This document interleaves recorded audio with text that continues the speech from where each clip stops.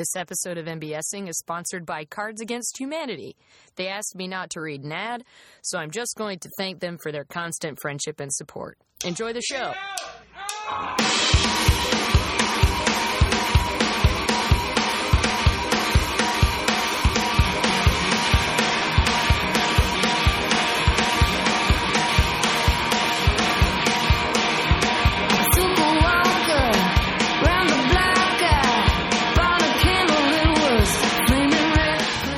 Welcome to MBSing. I'm your host, Mary Beth Smith. My guest today is my very good friend, Bryson Howard, and he talks to me about his love of France. From France. How about that? This is my third foray into Skype episodes, and I think the audio sounds pretty good, but I'll apologize up top if anything gets weird. This was a total joy for me and for Bryson, and I know it goes on a little longer than the typical episode does, but I think it was a really interesting conversation. I think a lot of it was because there was, he spent a cumulative amount of time, up to a year, in France over the course of his life. When we get into some really personal aspects of how that has affected his life, and some more practical ones of what that time has been, and with the different programs that have allowed him to do that as a student and now as a teacher. And I just am really excited to share this with people. Bryson is just one of the funniest, best people that I've gotten to work with in the past. And he's kind of trying to figure out what life looks like once he gets back stateside. So I'm very... I was really thrilled to get to kind of pick his brain about all this and catch up with him after a while of not doing that. So that's plenty of an intro where that's concerned. Thank you so much for listening to MBSing. It's a part of the Chicago Podcast Co-op. This feels like a lame show to plug in the co-op, because it definitely doesn't need it, but it's exciting news and worth sharing and mentioning here all the same. One of the shows in the Chicago Podcast Co-op, Hello from the Magic Tavern, that past guests of the show, Matt Young and Arnie Niekamp, are co-hosts along with Adil Rafai, just got added to the Earwolf Podcasting Network. If you're a fan of podcasts at all, you've probably heard of or listened to another show on that network, and it's just really exciting news for those guys. I couldn't be happier for them. It's a really wonderful show. If you haven't gotten into it yet, take this propulsion onto a higher platform, so to speak, and give it a chance. There's some really, really wonderful displays of Chicago improv talent on that show, and I think that everyone can find something to enjoy about it. So congrats to those guys, and give them a listen, and anyone else in the Chicago Podcast Co-op, throw a review on iTunes, rate it. It helps other people find the shows, because people did that with Hello from the Magic Tavern. Now it's at a higher, level, and more people are going to be able to have access to it and listen to it, and those people are going to be able to see some compensation for their work. It's just, it can't hurt, and it might help. Just take a second if you like a show, and throw it some love wherever you so choose. I'll get off that soapbox. Check out the Fishbowl at the Annoyance Theater every Thursday night at 9:30, especially if you are an improv student of some sort. Come put your student ID into the Fishbowl. You might get a chance to play with some performers and teachers at the Annoyance Theater. The next Nerdologues Your Stories event is Sunday, March 20th. The theme is T. Hanks, or Thanks. It's in conjunction with our friends who are the founders and coordinators of Tom Hanks Day, which is next month. So we're going to try to help them tell some stories about how that got started, build up some steam, so you can check that out later on in the year. It's at Beguile Brewing, the Your Stories event, not Tom Hanks Day. Your Stories is mostly storytelling, but if you're interested at all in performing or telling a story, doing a song, whatever that looks like for you, a stand-up set, email us at yourstories@nerdalogs.com with what you'd like to tell or how you'd like to participate, and we'll get back to you. Maybe you can be a part of that night. I'm really excited for the new venue. If you'd like to listen to past episodes of that show, it's also a member of the Chicago Podcast Co-op. You can find all those at nerdalogs.com. Follow at Nerdalogs for any other updates for events that we're doing. I realize I've never really plugged my own Twitter handle here. It doesn't seem... I guess I just assume anyone listening to this would know me and know that about me or be able to find it. But you know what? I'm going to throw it out there anyway. I post all the new episodes there. I also tell jokes and support other people that I think are funny and great and worthy of support at The Token Ginger.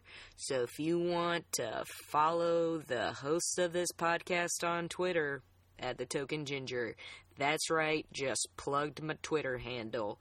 Bryson Howard also has a very funny Twitter, so I think you should follow him at Bryson Howard. You can tell him I sent you. Give him that MBSing bump that does not exist. But what does exist is a wonderful conversation between me and Bryson that you're about to be privy to, and I'm excited for you to hear it. Enjoy. This week was like the only good time that we could do it that wasn't, I guess it wasn't like a weekend, but even then you'd still be trying to like accommodate your feelings. My bad. Yeah, it would be very Anne Frank. Yeah. Very, very Anne Frank. What do you think she would have casted about? Probably Zayn from One Direction, to be honest. Like, didn't Justin Bieber write in the book? Oh, yeah! And Frank, I was like, I know you would have been a believer. Yeah, that is exactly right. A twat. Oh, yeah, what a twat. Yeah, you're exactly right. God. What a twat. I'm so glad you mentioned. I'd forgotten about that, but obviously on a subconscious level. When you said Zayn, I was like, oh my God, that's a funny reference for so many reasons. Oh, a LaCroix. Oh. Pamplemousse. Pamplemousse. Ah ouais. Trop bon. That's how you say it, right? Pamplemousse. Exactly right. I haven't heard anyone say it like that over here, but no one really talks about it that often. So. What a beautiful transition to your topic. Holla. And an unintentional one, I assure you. Those are always... My guest is Bryson Howard. Remember his name because you're going to know it soon. I don't know why I said that. Because we're about to say my name for an hour and a half. No, that's a challenge because I'm going to say it as many times as possible. And the reason that's a transition is because Bryson's going to talk to me about his love of France. Yeah, man. I knew that's what you're going to talk about. You had a feeling. You had a feeling, didn't you? I did have a feeling. I was like, if he doesn't talk about France, maybe 30 Rock? That's another good guess. That one crossed my mind. I knew it had to at least be on the list because I know you love 30 Rock. Ah, God, I just love it so much. Like, we probably shouldn't talk about it too long otherwise. Because it'll just become, your topic will just change and we never talk about France. I'm 30 Rock. Yeah, it'll just 30 Rock slowly into Unbreakable Kimmy Schmidt, which is coming back. I know. I'm really excited. I really loved the first season. Glad that you got into that. Of course. It's really good and, like, totally unique. Nothing is quite like that. T-Faye has a new show that I believe she's just producing, but, like, one of the writers of 30 Rock is, I think, the showrunner. Okay. But it's it's like newsroom. It's like 30 Rock, but a news production, basically. Okay. So that seems like it has promise. I mean, I'll watch it. Network or Netflix? You know, couldn't tell you. Doesn't matter. It's Doesn't in matter. the very early planning processes. It doesn't matter.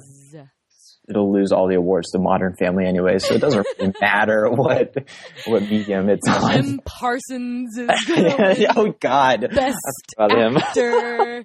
I know. Eventually, I feel like after like the third or fourth time that Modern Family won Best Comedy, I was just like, I just can't care about the Emmys anymore, can I? Yeah, because that moment of like, is my metric broken or is theirs? And like, obviously, it's more reasonable that the whole academies would be broken than just mine. So, it's an easy decision. Yeah, they're.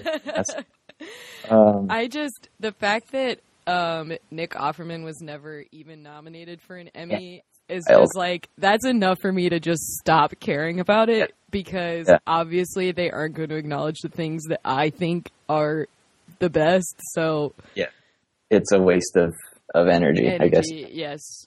Speaking of other award shows that we shouldn't care about that we do, Oscars are coming up this weekend. Have you seen all of them yet or not? I have seen all of the Best Picture nominees. I have not. And a vast majority of the performance nominees. Okay. Of the Best Pictures, I think I've seen 5, I believe, and I wanted to go see The Revenant today, but it was sold out when I got to the movie theater. So instead I bought Mad Max, and I'm just going to watch that at some point again, because I love Mad Max. Personally, that's my favorite one I've seen. That is Stephanie's favorite as well. Okay. I have not seen The Revenant or Brooklyn or Room, because I can't. The Revenant just came out today in France. And the other 2 don't come out until March. So gonna be a while. We're not keeping score, but that's one anti against France if someone's making a chart. The Room and The Big Short are my favorites. I did not care for The Revenant. I can recognize that Mad Max is a very entertaining movie for the type of movie that it is. It did not do much for me. I just couldn't get myself bought into it, if that is a fair assessment at all. Yeah, that's fair. I mean, we're allowed to have, tastes. Yeah, that's totally fine. I personally loved it. I was on the edge of my seat. I mean, I feel like I'm in the very much minority in that I didn't love it. But well, I'm glad to hear that you didn't like The Revenant, because I'm really wanting to hate that movie. I don't want to like it at all. I think you might. I went in thinking I was not going to like it, and I absolutely did not like it. I'm so excited. I know. I started watching it, and I was like, wow, this might be better than I thought. No. Big nap time right there in the middle for an hour and a half. Oh, man. And then the end is kind of interesting, and then it's over. Oh, I can't wait. I want to have the exact same reaction. The only reason why I don't... Please talk to me after you watch it, because I went to see it with my boyfriend and one of our really good friends, and all 3 of us, when we were leaving the theater, were just like, what a fucking slog. I hope I feel the same way. I really do. The only reason why I feel badly about it is because I actually legitimately like Tom Hardy. I think Tom Hardy is really good. I think he's the best part of the movie. Okay, good. Then I'll be happy with that. I was about to say then I'll like it, but no, I'm gonna hate it. I can't wait to hate it. You'll probably like Tom Hardy and not like the movie overall, but sounds about right. I don't know. I think both of the gentlemen that I went with had higher expectations of it than I did, because the trailers looked really interesting, and I really liked Birdman. I don't know how you feel about Birdman. I had mixed feeling. I know I've talked to Stephanie about it some, and she and I like it less than you do. Yes. I think it's fair to say. Yeah. I loved Edward Norton in it, though. I thought he was great. I just thought everyone was great in it. I thought it was really interesting, and it is the opposite movie of The Revenant. Birdman is something is constantly happening. It's moving. It's fast. It's really interesting and complex. But I don't. The slow bear. I don't like a lot of other In Your Two movies. But I was So I think after Birdman, the guys I went with were like, oh, this guy's good. This trailer looks good. Like, Leo's got all this buzz, blah, blah, blah. And I was like, well, I saw Beautiful, and it is a slog. And I think this is going to be a slog, too. And they were like, really? And after the movie, I was like, hate to say I told you so. Yeah. But at least they learned something valuable. Like, they learned not to extrapolate from one data point, you know? Yeah, I mean, I think that that guy is he's so all over the place, because I like 21 Grams. I've never seen I've only seen Birdman, to be honest. I don't know any of these. Never see Beautiful. It's spelled Beautiful. Okay. Well, maybe if you like The Revenant, see Beautiful, but... All right, well, I'll base it off of that, but I doubt I'll like it. They have pretty similar, like, pluses and minuses. Okay. I'm just worried he's going to win Best Picture and Best Director for this, like, 2 years in a row, which is just bogus to me. I can't imagine it, honestly. I really can't. I just don't think it's the best movie out of this field of movies. I don't think it's a great year overall. No, not really. But I just can't imagine that he would get both again. I really can't. Maybe I'm way off, and by the time people are listening to this, they'll be laughing in their suitcases. Where are people listening to this? Homeless people love the Oscars.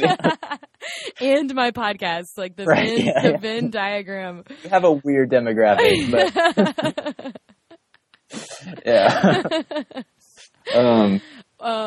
Maybe he'll win it. If he does win it, though, I just hope Jim Parsons presents the award. That way we can just kill ourselves right then and there.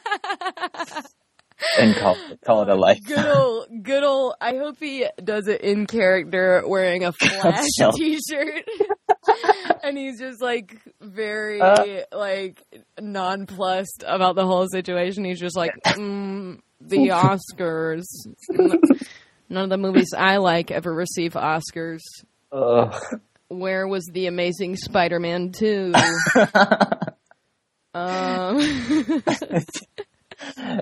Yeah, he would do that. God, I hate the show too. And I always hated, you probably get this a lot, having studied chemistry, people are always like, oh, you must love The Big Bang Theory. And I'm like, nope, I hate it. It's I really even worse when people, like when you're a person who studied comedy, or who studied chemistry. And exactly. Yeah. When you're a person who studied chemistry and does comedy, it's like anyone outside of the comedy community, that's their entry point. They're just like, Big Bang Theory.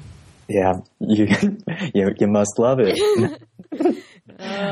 It's okay. I mean, a lot of my family really likes it, so I try. My mom likes it. Yeah. Yeah. I'd rather talk about that than like the Republican nominees. I guess like beggars can't be choosers, really. not this election cycle. Oh, too true, mon frere. Yeah, I feel like Big Bang Theory is gonna pick up some new like young Southern fans because they're just avoiding this topic. Yeah, that's all I know is if Jim Parsons wins Ohio, the Ohio primary, then I'm really gonna kill myself. A swing state at that. Yeah, seriously. What confusing times we live in. All right, wow, that was a fun little departure. Little sidebar, yeah. Hey, welcome to MBSing. That's all I gotta say. I'm so happy to be here. I've wanted to do this for quite some time. I didn't know if it would really happen. I feel like you texted me that it was your one dream or something like that. Maybe. It was. Yeah, that feels like something I would have texted. It was a very intense, like, I want to do this. And I was like, I can make that happen. Was this when I was in France, you mean? Yeah. Yeah. Okay, this is sounding more and more familiar. Yeah. Definitely did that. I'm not trying to put texts into your hands. No, don't. You're in France right now. I'm in France right now. It is 1:59 a.m. Oh my in gosh. I'm so France. sorry. I'm going to keep you up so late. It is okay. I'm in the suburbs of Paris, in the east, in a department called Seine-Saint-Denis, and all of the cool kids, they call it le 9-3, because the number is 93, and to be cool, they just call it the 9-3, the 9-3. Number of what? Sorry, yeah, the French departments, they all have a number, like counties or something. Kind of, but they're larger. Well, actually, I don't know. They're a little bit larger. So Paris is 75, Versailles is 78, for instance. And so where I'm living right now is the 93, the 9-3. The 9-3. Right. So it's a fun little suburb. It's out. It's different than the other places I've been in France from the last time I was living here. But it's fun. It has a reputation for being like a very a harder suburb, I should say, I guess. Like seedy? Which, yeah, I suppose. Yeah, well, how should I frame this without sounding ignorant? I get like when I tell people who are French, I'm like, yeah, I'm in Seine-Saint-Denis, we're teaching in a high school. They're always like, ooh. How is it? Right. Which is like probably partly founded in truth, but also a little bit in like racism and ignorance and stuff like that. So it'd be like if someone here said like, oh, I'm teaching high school on the south side of Chicago. Probably. Yeah. I know very little, but yeah. It sounds similar. It would be that same reaction. Yeah. It would be that same reaction, and it would probably be racist. Yeah, mostly racist. Yeah, which is interesting to be in, because like the last time I was in France for an extended period of time during study abroad, I was in Versailles, which is like hoity-toity, like kind of bullshit in a certain way, how you look at it. Which I didn't really get that until I came here to the suburb I'm in now. Lived in like a totally different place. Yeah, because I don't mean that in a judgmental way, but like I told my host family, like my current host family, like I told them, oh, I did study abroad in Versailles, and they immediately was like, oh, Versailles, and like put the pinkies out, and I was like, okay, so maybe So even there though, like I feel like it's like the other way around, yeah. That's really funny. So it's been eye-opening. Versailles. And how did you get how did you end up doing what you're doing now? Yeah, so I'm doing a program called TAPIF, like TAPIF, which stands for, I think, Teaching Assistant Program in France. Oh, that's more straightforward than I thought it would be. Yeah, it's in English. So it's like a partnership between the French Ministry of Education or whatever and some U.S. government body, I believe. Okay. And so every year there are like thousands of people in their 20s, because after you're 30 you're not eligible, and they come and be a teaching assistant. So I thought about doing it right after university, but instead I made the university. So European. Oh yeah, I know. Well, because over here, if I say college, it's confusing, because in France, collège, which is spelled like college, that's middle school. Oh. That's really funny. Okay. That's a little more understandable. I thought you were just taking on all of the affectations. No, if I had been doing that, I would have said uni. Yeah. After I finished uni. Right. But no, yeah, so after university... But instead of... Oh, go ahead. Yeah, so I as you know, I made the misguided decision to do a PhD in chemistry, which morphed into a master's in chemistry, so I got a little sidetracked, I guess. But, listen, hindsight's 20/20, one.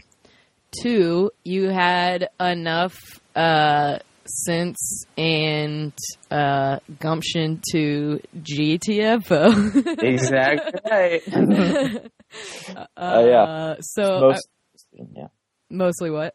It was mostly my decision to GTFO. There was a little bit of forced pushing, but well, it's okay. I mean, even if you had tried to like force yourself through it, I'm sure there wouldn't have been as much pushback, You know. True. And I guess like so I was referencing the fact that my boss at Vanderbilt, like at one point she took me into her office and like was yelling at me, and it was like, if you're not devoted enough to this or something, blah, blah, blah, then you need to get the hell out of here, or we need to get you the hell out of here. And so like, obviously if I really wanted to, I could have like pushed back and been like, no, I do want this. Like screw you, bitch. I hope she's not going to listen to this podcast. But you know what? Maybe she needs to hear it. Maybe she needs to hear it. I mean, you don't have to answer to them anymore. Exactly right. Yeah. Regardless, but I doubt it. Not very many people listen to this. She's not homeless, so yeah, she's in her suitcase. Like, should be fine. She's not homeless, and she hates the Oscars. Yeah, she does. She's Canadian. She couldn't care less. They have their Juno Awards or whatever. So you thought about doing it then and decided to do it now. You get back in May. Yeah, I do. I bought a return flight for May 30th, which is very long. Yeah. Very, very long. Because you will have been there for about a year, right? A little over? No, a little under, actually. So yesterday was like exactly 5 months, oddly enough. That I've been here. So when I leave, it'll be, what does that put me at? Like around 8? Yeah, around 8 months. I guess like most of a school year. Yeah. But I mean, when I leave, like it'll cumulatively for my life, it'll be like around 1 full year of having lived in France. Oh, that's nice. Yeah, it's a nice little, put a little bow on it, Yeah, if I come back, at least I can look at it and be like, well, I did it for a year. I don't know. Who knows? Good for you. What do you think was the origin of your love for France in the first place? Oh, man. That's a really good question, because I've always wondered that myself. And I've never really known. I mean, I've always, since right around when I first met you, I've known of this love. I mean, you got a double major, right? Yeah, At university. At university, chemistry and French. So I studied it. I started in high school. Well, actually, I started in 8th grade was when I first took a French class. But it was like, it was like bullshit, rudimentary stuff, numbers and colors. And like phrases, but no grammar. So like. Right. You couldn't claim any fluency because you couldn't actually form a sentence that you hadn't memorized. You know what I mean? Right. But, whatever. Everyone who took the class would then immediately go and the next period be like, yeah, I speak French. Oh, boy. I don't. But do you think that, like, ignited it? Or do you think there was an interest there before that? It was already there. It was all actually. Oh, I have a funny story about that 8th grade class. So I forgot about this. This will be worth telling. I like that you have to qualify. This is worth telling. Yeah, this is not going to get cut. We'll see what gets cut. Most of it'll stay in. Well, first of all, one time she brought in chocolate for us, and being naive middle schoolers, we all believed her when she said it was like Swiss chocolate, but really it was just like Lindt or something like that. Oh, sure. It wasn't like she brought it from Switzerland. Anyways, if my memory is correct, which I don't know why I'd be making up this memory unless I'm more starved for attention than I thought. But I seem to remember that, like, right at the end of the school year, like in time for finals, she just stopped coming, and she was relatively old. And then, like, word got out, like, so she stopped coming and she didn't come for the rest of the year. Did you just have subs the whole time? Yeah, I think so, but it might have only been like a week or two. I forget. 8th grade is becoming quite a long time ago. I'm going to remember this story however I want to, I guess. Anyways, and then the way I remember it is either during the summer vacation or else the next year when we came back, word got out that like, oh, she stopped coming back. I need to get the smile off of my face. You are. Because she died. Oh my God. I know.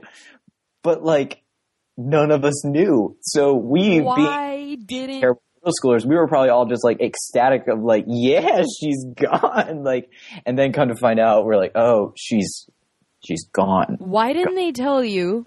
I don't know. Maybe they thought we were too young, or how old was she? Ballpark. I mean, oh, it's so hard to tell. She had to have been certainly late 60s, I would say. She lived a life. What did the chocolate have to do with this story? Absolutely nothing. But it says a lot about me as a person.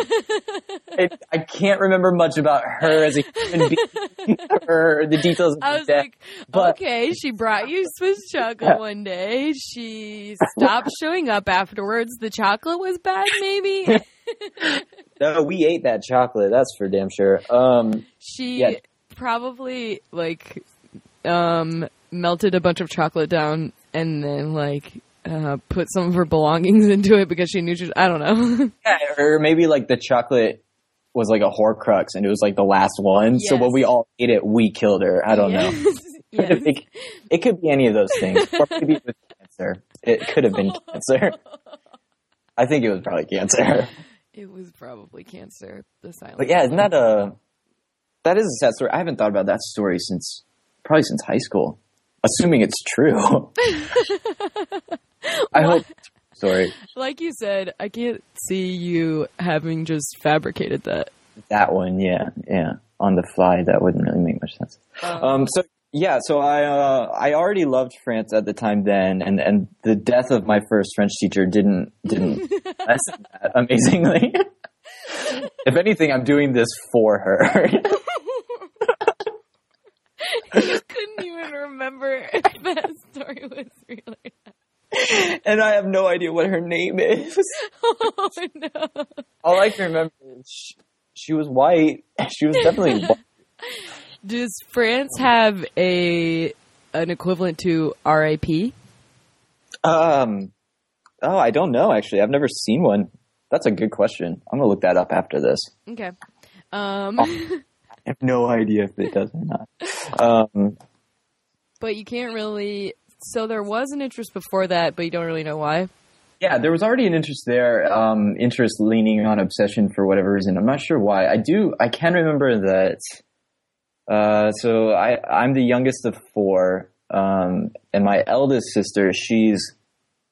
How old is she now? I'm 25, so she's 31. So she had... Brittany. She was... Oh, that's the other one, Chelsea. So close. I only remembered one of your sister's names, and I was like, I think this is the one that's closer to his age, but I'm going to throw it out there anyway. That is right, yeah. Maybe you met her. You might have met Brittany, I forget. I might have as well. You might have. She came to Furman a couple of times. Anyway, so yeah, my eldest sister, Chelsea, she was taking French. I know that in high school, when she was in high school, so I would have been in elementary school, I believe. So it's possible that that's when it started, but I want to say, my gut is telling me it was already before that, but that would like go into just like irrational territory, which is fine. Like it could be coming just some weird innate thing, or like I saw something when I was too young to remember it and somehow it stuck with me. I don't know. Right. You know? There's a couple of like Disney movies that are set in France. There's Hunchback of Notre Dame, which I definitely have always had like a big attraction for. Yeah, I don't know. Quasimodo. There's something about it. No, I like that movie a lot though, actually. I watched it on not New Year's Eve, because that would be lame, but on New Year's this year. I hung out with some Americans, some Australians, and we had fun. We got good and liquored up. And so the next day we took it very, very easy. Watched Tarzan, and then we watched Hunchback of Notre Dame. And good underrated choices, I say. Very good, yeah. And very different sides of the music spectrum as far as Disney movies. Phil Collins. So true. And Fire. But yeah, the opening to Hunchback of Notre Dame is so good. Like, I don't know if you remember it very well, but it's very good. You should go rewatch it. Not specifically. I remember, God help the outcasts. Yeah. But it was fun to watch that again. It was fun for everyone to like have that realization of, oh wait, that's Demi Moore. Oh. very surreal. Yeah. Wow, that blew my mind. And it was just weird too. We finished the movie and we all kind of looked at each other. And we were like, "So that's like a really dark Disney movie." It's like it is dark. Last time I watched it, it's like really weird. I mean, like the creepy government dude. Like he wants to kill everybody. He wants to. I'm pretty sure rape Esmeralda. Oh, I'd think so. Like to say the least. The movie opens with him killing people and trying to kill the baby. Like it's a crazy movie, and then it's very creepy. Yeah. I like that as far as Disney movies go. Here's an interesting thought. Demi Moore and Mel Gibson, didn't they? Oh no, it's Bruce Willis. Never mind. They were. Demi Moore and Bruce Willis were married. I was thinking Mel Gibson. I was like, oh, so Esmeralda and John Smith, but it's oh yeah, that's right. Yeah, he's John Smith. But it's Bruce Willis, not Mel Gibson. Yeah, she was married too. But I wonder if Bruce Willis ever did a Disney movie. The Kid. I don't know that one. It's like it's live action. Live action? Yeah, okay. It's like about him like meeting a younger version of himself or something like that. I don't know. Spencer Breslin. Oh yeah, I remember him. He played the kid. Unless I'm making all this up, like your dead French teacher. Yeah.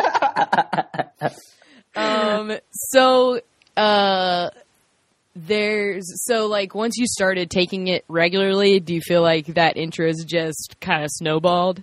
Yeah, for sure. So like once I hit high school, when I was taking proper French classes and like learning grammar, like my teacher liked me a lot. It was the same teacher my sister had, so he already kind of, I guess, had a soft spot for me, and it just came. Cowards. Yeah, we're a weird good bunch. I had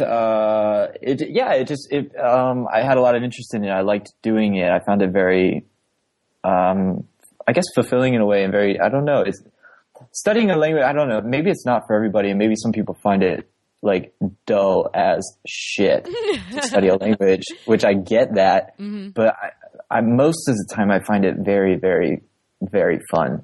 The only times I hate it is when I'm like, mostly when I'm speaking, because that's where I'm the weakest and always have been. And so I get very frustrated when I do it poorly. Like I hate making mistakes, grammatical mistakes and all of that type of stuff, and pronunciation. So that limits me a lot. And I think it's just because I hate doing things poorly, or I hate doing something that I know I can't do well. I hate to do, which is why I don't play basketball. I don't do a lot of things, but it's a negative aspect. But yeah, I loved it once I started taking it in high school. Like I remember, because most of the people you take, I mean, you remember taking foreign language classes. Most people in there are just there to get the credit, which is fine. But I didn't have Spanish, that mindset. And I changed. Did you like it or not? Schools. I did. I think I have the same issues with learning foreign languages as I do with English, even though there aren't as many exceptions to rules typically. I have just always had, like, when I was growing up, I just was like, why isn't this like math? Like, why? Yeah, okay. Why can't I learn something and then I have to unlearn it, or like have to learn all these exceptions? And I think that was really I think I was a very black or white, like give me a rule and I'll learn it and I'll never forget it. And then, but I got frustrated when you're giving me a rule and then I immediately have to learn all these exceptions to it. Right. Which is I also totally it's funny while you're talking about like the things that attract you to learning foreign languages, all I could think about was like organic chemistry. Oh, I hate it. Because I feel similarly about organic. It's like you learn all these rules and then you're supposed to just be able to apply them all, but there's all these exceptions and certain situations. That totally makes sense. Yeah. I mean, I agree. I hate organic chemistry, but I feel you on that. Or I think you hate it. Do you hate it? Oh yeah, for sure. Oh, okay. Yeah. Oh yeah, it's the worst. Oh yeah, real bad. it's really the worst. Probably one of my least favorite classes. But I loved I really liked Dr. Guest. I just like could not get behind organic chemistry. Yeah, I've heard great things about him. I didn't have him, but he was apparently good. He was a really good teacher. I was just a bad learner. But I did fine in the end. I did fine in the first organic, but then bioorganic was the worst class I ever took at Furman. MBS did not get that biochem degree. She got that straight chem degree and never took bio. They must have changed the rules then, because I had to take it. I think I was one of the last people who did not have to take that class. That sucks. Did you have Dr. I'm so happy for you, though. Buckmuller? I had, I did not ever have her, but I heard nothing but good things. She, honestly, like, that's one of the only reasons I would have wanted to take more of the biochem stuff, is because I think she was phenomenal. I truly loved her. I heard wonderful things. The only issue was the classes she taught, I had zero interest in taking. Yeah, I know. So I was like, I guess we're never going to meet each other. I know. But I loved hearing good things about her, because I love, like, I don't know, I love good, powerful women doing things well and pushing and shit like that. She was definitely really, like, she came to the department while I was at Furman. Mm-hmm. But when she joined the department, I was like, who is this lady? Like, I just, like, I immediately just, like, wanted to get in that head. And she was definitely always one of the people in the department who was the most encouraging and, like, excited about. I remember you saying that. Yeah. Like not doing chemistry anymore and, like, doing comedy and coming to Chicago and stuff. And that's just so invaluable. Like, I feel like a lot of people just didn't really understand it and weren't necessarily, like, negative about it, just also weren't, like, gung-ho. And she was just like, oh my gosh, that's so cool. Like, sometimes I go to comedy shows in Asheville. Like, it was just, like, she was just so sweet and supportive. And I've, obviously carried it with me 5+ years later. Yeah. No, that is great. Because, that's rare to get that kind of support in that type of environment, I feel like. I think so, too, when it's unfortunately. Counter to... not to say that everyone else just, like, shat on it. I think a lot of people just didn't really get it. Yeah. Wait, that's fair. You said you had great French teachers in high school? Yeah, I had a good one in high school, really good one. And he, he could tell that I liked it a lot and that I really cared and, like, I wanted to be good at it. Mm-hmm. So he invested in that, I guess I should say, is the best way of putting it. So, like, I would, we would be learning lower level rules, but then I would notice something in the book of, like, why it didn't look like it was following the rule correctly. I'd be like, why is that? He was like, it's because, it's a good question, it's because there's a preceding direct object. And I was like, what does that mean? Right. Then, all that good stuff. I do think that you learn just as much about the native language that you speak as you do about the foreign language that you're learning. Absolutely. Yeah. I tutored a girl when I was at Vanderbilt. I was tutoring a girl in French, just for fun and for money. She was awful at French, but she needed a tutor because she was awful at French. And she was a student athlete. Another little sidebar. She was a student athlete. And so at first I was like, oh, cool. Maybe she's, like, on the basketball team or something like that. Like, that's pretty cool. No, she was on the bowling team. Stop. Yeah. Stop. The Vanderbilt women's bowling team. Did they only have a women's team? Good question. I think so, but I'm not sure. Because I asked because of Title IX, every school has to have the same number of programs for men and women. So as soon as I heard bowling, I was like, oh, that is something they tacked on because they needed another women's sport. Yeah, probably so. That's but to their credit, and she mentioned this to me at least once, they are the only sport at Vanderbilt at the time to have won a national championship, which I think is no longer the case because of baseball. Oh, that's right. Yeah. But it was right before that. Last, like, couple years. Yeah. That is so funny. Yeah. Bowling. I know. But she was apparently quite good at it, as from what I know. Awful at French. Very bad at French. Good at bowling. Bad at but French.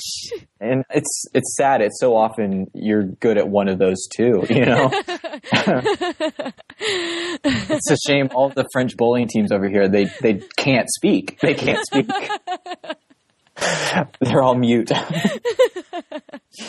No, so she wasn't very good at French, and then I slowly, through tutoring her, I realized she also just wasn't good at English, because I would like, you know, I would say things like direct object, and she'd be like, what is a direct object? Yeah. Or like, just various parts of speech. She'd be like, I don't know what that is. Right. Which was depressing at first, but then also like, I'm literally changing this girl's life. And like, and then you became a teacher. Just yeah. Tapif. Tapif. But yeah, I don't know. I really do. I love French a lot. And there's just something fun about, like, it's not, French is not the thing I love the most in the world. I think that's safe to say. France is very high on the list, but French itself isn't. Sure. But I do love, it's just fun to see the way two languages like compare and interact with one another, and just, I don't know, the interesting like challenges of trying to translate and stuff like that. Like, that's one of the hardest things I've ever had to do, is translate. Like, it's very, very difficult. When I was doing study abroad, my mother came to visit one time, and so there was a dinner with my mother there, who doesn't speak any French at all, and then my host family, who spoke very little English. And so everything that was being spoken in French, I would then have to translate to English to my mother, and then vice versa. Like, it was exhausting. I can't imagine, yeah. Yeah, I wanted to blow up. But it's fun to see those things, and it's, I don't know, like, one of my favorite things about French, and I don't know why, I've only met one other person who thought this story was even remotely interesting. I probably should have met her, but she's a professor at Furman, so it wouldn't have worked out. And now she's engaged. But I think it's so fascinating. So was the she English a French professor? Yeah, she was my French professor who I grew up with. Yeah, we went to a Vampire Weekend concert together, and it was wonderful. You said you still keep up with her? Yeah, I saw her in November or December, because she was on the study trip now. I love her. She's the best. Cool. Dr. Bessie, Dr. Marianne Bessie. I love her to death. Bessie. She's amazing. Bessie. And she has good taste in music and good taste in beer. She's really she's a wonderful woman. Love Vampire Weekend. Bryson, are you going to put a hit out on her fiance? No. I couldn't do that. Funnily enough, because her fiance is the son of another Furman French professor. Wow. Isn't that awesome? That is awesome. Yeah. Anyways, where was I going with this? Oh, okay. So cool little story about comparing French and English. I have two of them. This is the first one.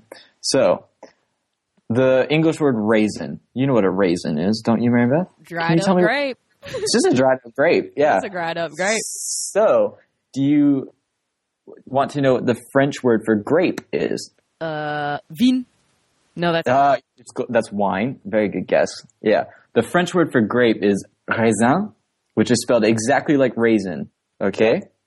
And then the French word for raisin, which is a dried grape, is raisin sec, which is that means dry raisin. Yeah. Or means dry grape. Dry grape. So it's just funny to me how, like, the normal French word for the fruit became our word for the driver. That is funny. And then it gets even better because you know what Mary Beth, you are a woman of the world. You know what a prune is. I do.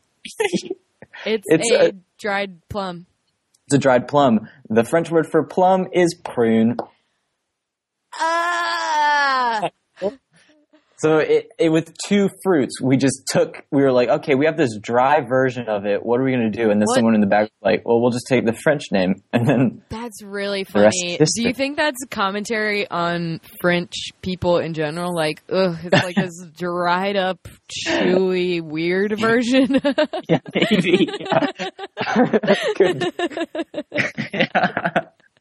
I don't really like it, but we have it. Just a French name then. Yeah, that's the best theory we've got. That's about it. I just think that's fascinating for some reason. And I think for whatever reason, most people I tell it to don't think it's very cool. And I think that is cool. I appreciate that story. Thank you so much. And then another story about French, which this another story. The only person who thought this was interesting was Dr. Marianne Bessie. We had a fun moment when we were both like, this is so cool. So in English, the word straw is something that you drink from, or drink with, I should say. And it's also the thing that you feed to horses, right? Or cattle or something. I don't know. I don't know anything about cattle. I didn't do 4-H or whatever it's called. And then, so in French, the word for straw to drink from is paille, not P-I-E, but paille. And it's the same word for straw. So in both languages, in both English and French, we use the same word for the thing you drink from and the thing that you feed to horses, which I think is just amazing. I don't know why. Oh, I understand. So it's not the same word between the languages, but within each language, they have this word. The same word means the same things in both instances. That is really interesting. So interesting. I don't know why I think that's so interesting, but I really do. What do you... what do you think is... Let's see. I want to talk to you about the time that you spent in Versailles, for sure. I guess, so we talked about, like, 8th grade French. We talked about high school French, and probably that time and your interest in your teacher and everything is what led you to double major in it. Yeah. What led up to, like, knowing that you wanted to do that study abroad program? And then I guess, if that's not, like, if you can't really think of anything of note, or you don't really think it's that, like, you don't want to speak to your experience as a major, then let's just jam about Versailles. Okay. Yeah, my decision to do study abroad. So like we said, at Furman, I did the study abroad program where you go and live with a host family in Versailles. And I knew I wanted to do that once I heard that program existed at Furman, because I knew I hadn't been to France yet, and I was up until that point in my life, so I would have been like 19. That was like my biggest life ambition at the time. It was like, I need to go to France. Yeah, that was definitely like, that was the biggest thing that I was trying to point my life toward, I guess. So I applied for it, and was freaking out about like, oh, I'm probably not going to get it. And then like I got it. I was extremely happy, and then just had to wait to go. But yeah. So I guess what was interesting too, though, is like the summer before. You'll remember this summer. The summer before I went to Versailles, I did the thing at Furman where you like work in a lab for the summer. Yeah. And I did not like it. I did not like it. Which should have been like a really big clue for me to like. It probably should have, yes. Yeah, like that should have been a nice hint that maybe chemistry wasn't gonna get my blood pumping or whatever, I guess. You weren't going to be inspired. I was about to say get me hard, but like that's gross. That's really not what we're talking about. Anyways, so yeah, I should have clued in on that, but I guess I needed to wait a few more years before that lesson would be taught to me. So yeah, I did that, working in the lab, hated it. And then very soon after that finished, I hopped on the plane to go to Versailles, to France for the first time. And I knew one person on the trip, my good friend Dylan, who you know. Yes. So that was good. I had one friend there who I've known him since 6th grade. I had forgotten that your friendship went back that far. Yeah. I think I remember you guys knew each other before Furman, but wow. Yeah, we've known each other for a while. And then, so I knew him, and then the other 10 people on the trip I didn't know. Like, I knew who their names were because it's Furman, and, everybody's... Right, sure. Names. But, so it was good. Like, I had one comfort thing to fall back on, but then also, like, made friends with these new people who, well, you did study abroad, so you kind of know how it is. Like, it all feels... To a certain degree, it all feels very disingenuous because it's just like, we would not be talking to each other if we weren't on this program together, Oh, yeah, for sure. Or at least that's very much how it felt for ours, because I think our group is smaller usually than the program you did. That was like 12. 12 would be 12. Like half to a third, I think, of our group. Okay. We had like a full tour bus. Okay, yeah, no. Ours, yeah. which sounds awesome, but it was fun. It was weird. It was probably a little different because I only really talked to the people that I knew because there were enough. Oh, that's right. Yeah, because you had the theater. Yeah, it was theater, English, and history. And so I really only talked to, like, the people who had already been associated with theater before that. And then a couple of other people that I knew that, like, weren't theater associated. But then as a result of being, like, knowing me, they just, like, became incorporated in our group, I guess.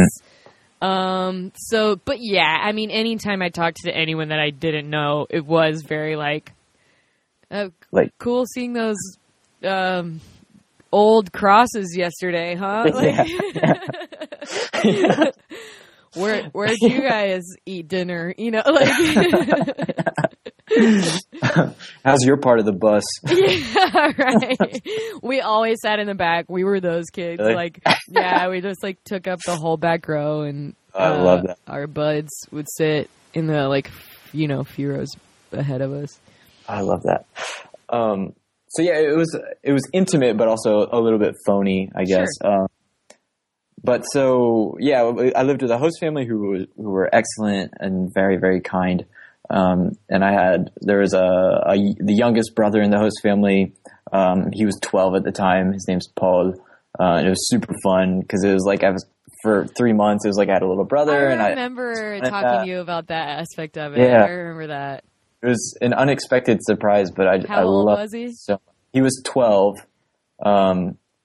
So he's a good bit younger than I am. And I've seen him I've seen him once since I've been back this time. Aww. So now he's like 18 and he's like, you know, bigger than me and plays rugby.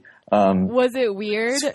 Yeah, it was really weird. We have a lot less to talk about. Oh, I was thinking that when you said it, I was like, oh, I bet it like wasn't as fun. Yeah.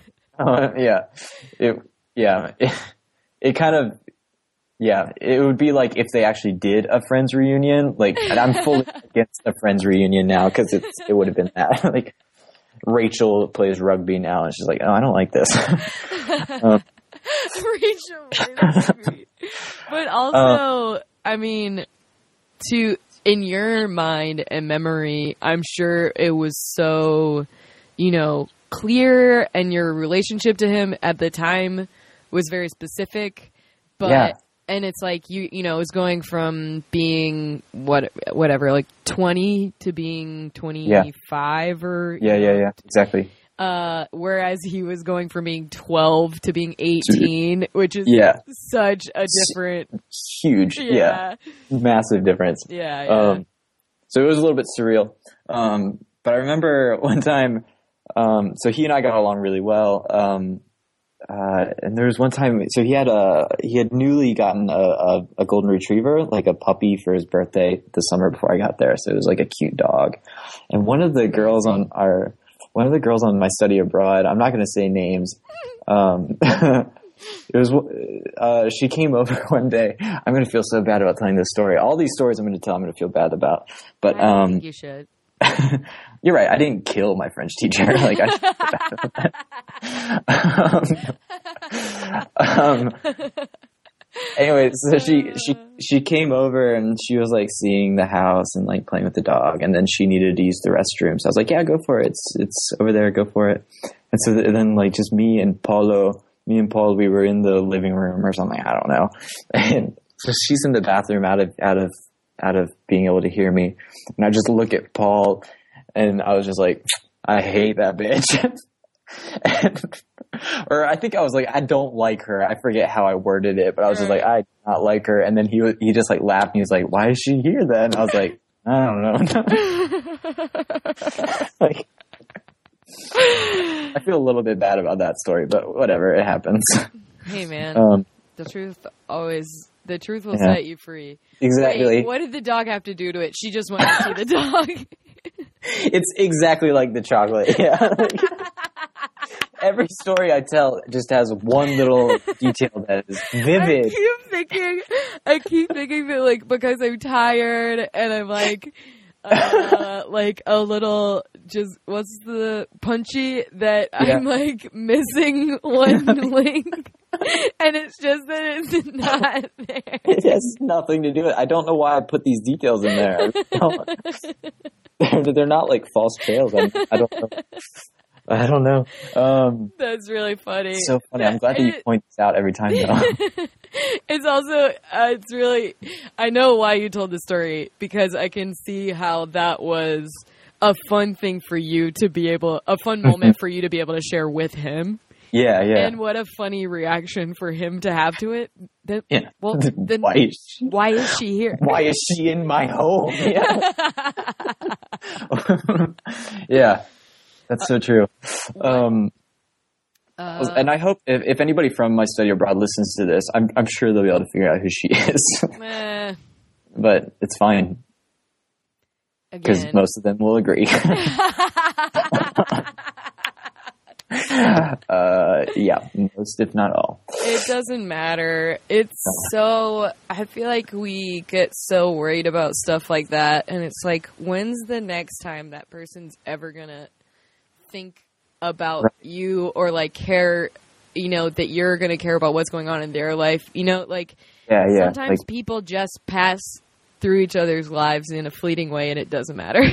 Yeah. And also people not everyone's gonna like everyone. Like that's something I've had to get better about, because sometimes I just get so hung up on like, this person is so frustrating, like, but I don't have to like everyone and vice versa.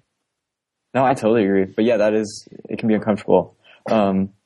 But yeah, it'll never happen again that we'll be relevant in each other's lives. Right. I'm confident of that. Like, I haven't seen her since some time in Furman, and like literally even on Facebook, I haven't seen her in years. Yeah. So in reality, I'm never going to see her again, probably. Could have gotten the way of that 8th grade teacher.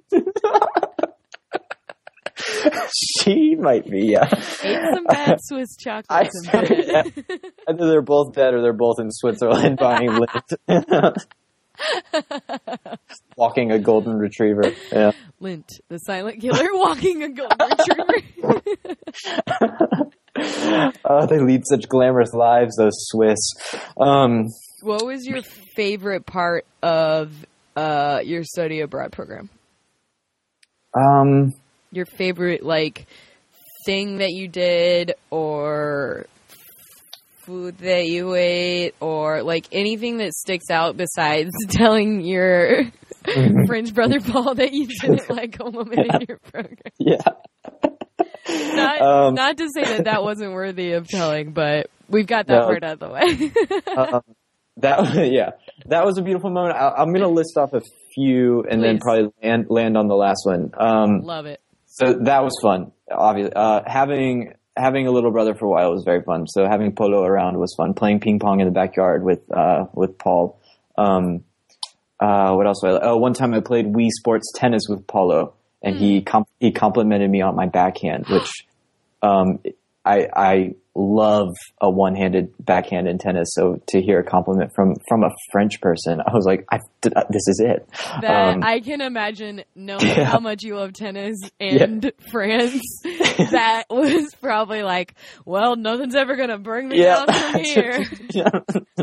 There's a reason why that has stuck in my memory. Yeah. That's also like the most like lo-fi way that you could get that compliment. You know what I mean?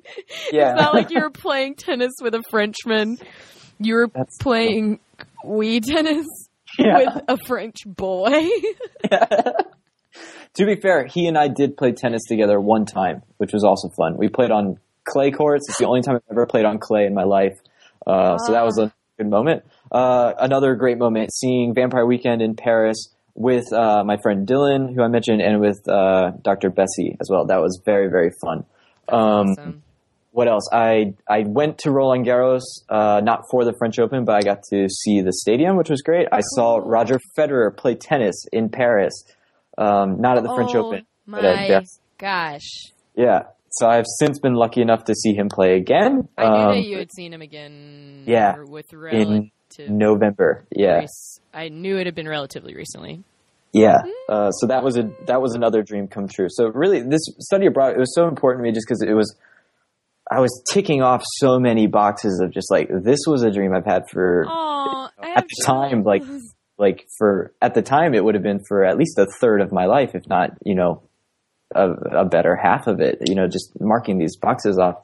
That's amazing. Which made for a very surreal moment when I came back. Like, I remember, the night before I was flying back home. So like my last night in Versailles, I think I put like a Facebook status or whatever. And I was just like, what are you supposed to do when you're 20 years old and you've already like done so many of the things that you like, were wanting to accomplish, even though they were small things, like they weren't, things that weren't like career goals or anything like that. But it was just very surreal to be like knocking out of the park for 3 months and then being like, what do I do now? Like, it's made for a very surreal coming home experience and being depressed for a few months. But sure. One other moment from France that time that I loved, we were in Marseille, which I hate Marseille. It was raining and it was disgusting, and the garbage men had been on strike for a long time, way too long. So people had just been resorting to, in typical Marseille fashion, putting their garbage in the streets and then lighting it on fire. Oh my God. So there were just like smoldering piles of garbage in the streets. I was going to ask why you hate Marseille, and then you told a story about people building garbage fires, and I didn't have to ask the question. No. The answer came. So that is a negative moment, but the beautiful moment that I love to remember from it is during study abroad. This might sound really weird, but part of me thinks it might just be a guy thing, but maybe it's not a guy thing. Maybe it's just a weird thing, or maybe it's a person thing. I don't know. But Dylan and I, we were making it a goal of ours to like urinate in public in as many French cities as we could. So like oftentimes it would be, we'd go out to a bar, like the people in the group, we would get kind of drunk. And then if we're walking home, one of us has to pee. So we would just find a treat, like nothing so creepy. You did like a trade-off. Yeah, nothing creepy or anything like that. But we were just trying to like, so like we did like tour. I know like dogs. We both hit like dogs. We both hit the Champs-Élysées, which was very, and that was exciting because right before we did it, we saw a woman doing it on a tree. Like she was peeing on the tree. And so it put things into perspective. Uh-huh.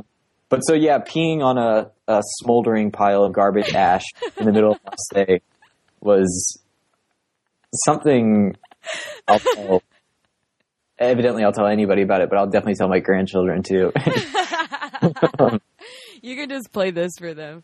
Exactly. Yeah. It was just a beautiful moment. Like it was just fun, and then also like oddly symbolic in a way. Because I was in Marseille for 2 days, but I grew this rage against it of just like, this is the worst city on earth. I want to pee on it. And that's really really funny. It's the closest youth rebellion I ever got. But yeah, I definitely have similar stories from study abroad that were just these small moments, but that I'll never forget. I remember I think our last night in Dublin. I loved Dublin. I need to go to the UK. I've never been. The only place that we went. It was the first place that we went when we got into Ireland. When we crossed the pond, we flew into Dublin. So it was literally the first place we went. And I loved it immediately. And I was so obsessed with Once, and obviously still am. Yep. I just couldn't. I was just like losing my mind. And I had already met Glenn Hansard at that point. Oh, I forgot that you met him. Yeah. And so like, I was just like, well, nothing can top this, Yeah. And on our way back to the hotel, our last night on our way back to Trinity College, where we're staying, on our last night in Dublin, we passed this fountain that we had passed before, and someone had put bubbles in it, like I guess like dishwashing detergent or something like that. Yeah. And we were like, oh my God, that's so amazing.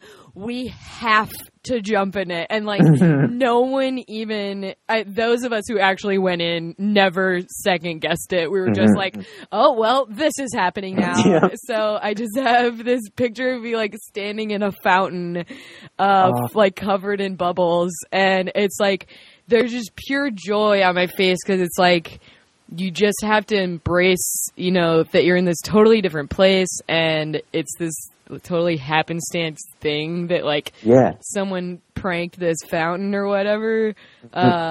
It was awesome. It smelled pretty bad, and we Really? were pretty sticky. But yeah, not bad in like a stinky way, just bad in it was not pleasant, chemically kind of way. Okay, yeah. Yeah, that's beautiful. It's like it's one of those moments where it's just like it's so like nothing you couldn't have predicted that minute. Like there's no way that you would have been like, maybe one day I'll go to Dublin and jump in a bubble fountain. Right, you know? exactly. There's nothing you couldn't have anticipated that, but it was that sounds beautiful. Yeah. Also, I want to backtrack. You mentioned Dublin, and I said, I've never been to the UK, and I just want to nip it in the bud before someone listens to this and like trolls it or whatever. I realized that Ireland is not part of the UK. I'm sorry. I was gonna correct you, and I stopped myself because I was just like, well, I mean, you could still say that you've never been to the UK after I talked about Dublin. Yeah. yeah. I did. True. I was really close to being like, Dublin. Nope. Yeah. Okay, the moment I said, I appreciate. but I didn't want to interrupt your story. So. I appreciate that you waited, and I appreciate that you corrected yourself. And I can't imagine how many things that I would be able to hear in past episodes of this and go, oh, I'm an idiot. That is wrong. Like that I have said.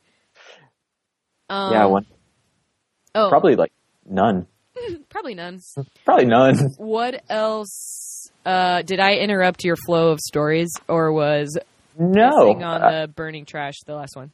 That was the one I was going to build to. Love it. Perfect. I was just making sure that I didn't cut you off. Yeah. I love that because that really is. I think that also speaks to like doing study abroad and living in another country like that. I think, you want to do all the big touristy things, but also I think the things that really stick with you are, like you were saying, moments that you couldn't have predicted. And, right. Of course, going on the London Eye was really cool. Like you get to see the whole city and you're standing in this like glass like thing. But I remember other small little things more fondly than that, Right. No, yeah, I agree. Like I've never been inside the Eiffel Tower, not to any of this day. I've never gone up the Eiffel Tower. Yeah, which is nuts. That is so funny. I have the pleasure of being able to say that I had a moment where I could like feasibly compare peeing on a tree techniques with a woman on the Champs-Elysees. You know what I mean? Yeah, that's like how many people funny.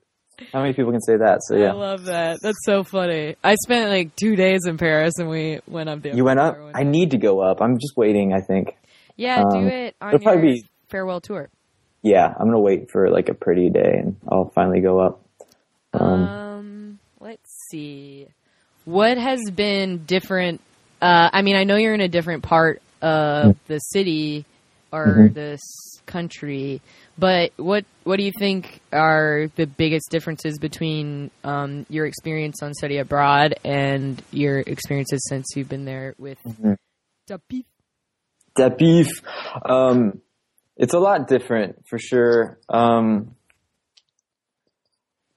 You get more of like doing what I'm doing now. I have more of an understanding of like what it actually would be like to be an expatriate or an expatriate, right? Mm-hmm. To be an expat in France. Because with study abroad, like, it was all very protected. We had freedom. Like obviously I was peeing on garbage, so I had freedom. Definition of freedom. Yeah. But at the same time, it was, still very, firm in holding your hand, very insular, very, on a bus with the 12 people and stuff like that. Whereas this time I had to, do paperwork to get a visa and then do, so much paperwork when I got here and I had to get a bank account opened. And there's a shit ton of paperwork in France and it's frustrating. And part of it is bad because I'm not French, but part of it is too, it's just France. Like French people complain about it too. So it's something about their culture. I don't understand it. Yeah. So I guess in a way, I've seen more of the frustrations that could come from living in France, which is good because for a lot of my life, including after study abroad, I would always be like, oh, well, maybe I want to live in France. And when I found out that you were going to France after you left grad school, I was like, oh God, he's never going to come back. This is it. I really was like, well, I'd love for Bryson to move to Chicago, but looks like that's not going to happen. We lost him.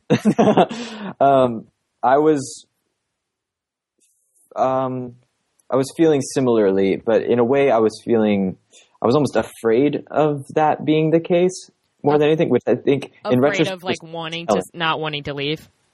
No, yes. What you said. I was afraid that I would get here and like be like, oh no, I'm going to stay here. Right. Cause like in the lead up, people would be like, oh, well, maybe you'll just like find a job and just stay there forever. Sure. And that was always stressing me out when they would say that. And part of that is just cause it's the future and that, it's scary. Yeah. I mean, I know that's a big part of the reason why you went to grad school for chemistry, even though you hated that summer for a minute. Exactly.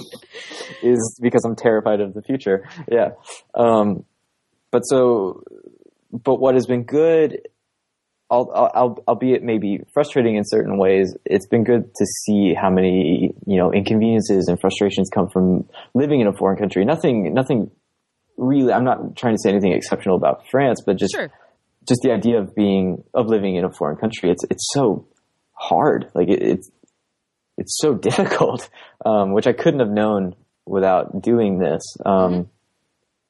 And because it's not even just like, homesickness can become a factor, but I don't really feel like that's been the driving force. It's just the fact of like, things are different. Things are harder. Things are, you can't do things the way you normally would. You have to spend 2 months trying to open a bank account. You have to go get a chest x-ray just to stay in the country. You have to, things are closed on Sundays more than I would like for them to be. And I don't know, there's just frustrations. And then there's also the fact too that just, I love French. Like we've talked about that I enjoy learning French and all of that, but it's extremely frustrating for me to feel like I'm limited in my ability to, I guess, express myself. Sure. Yeah.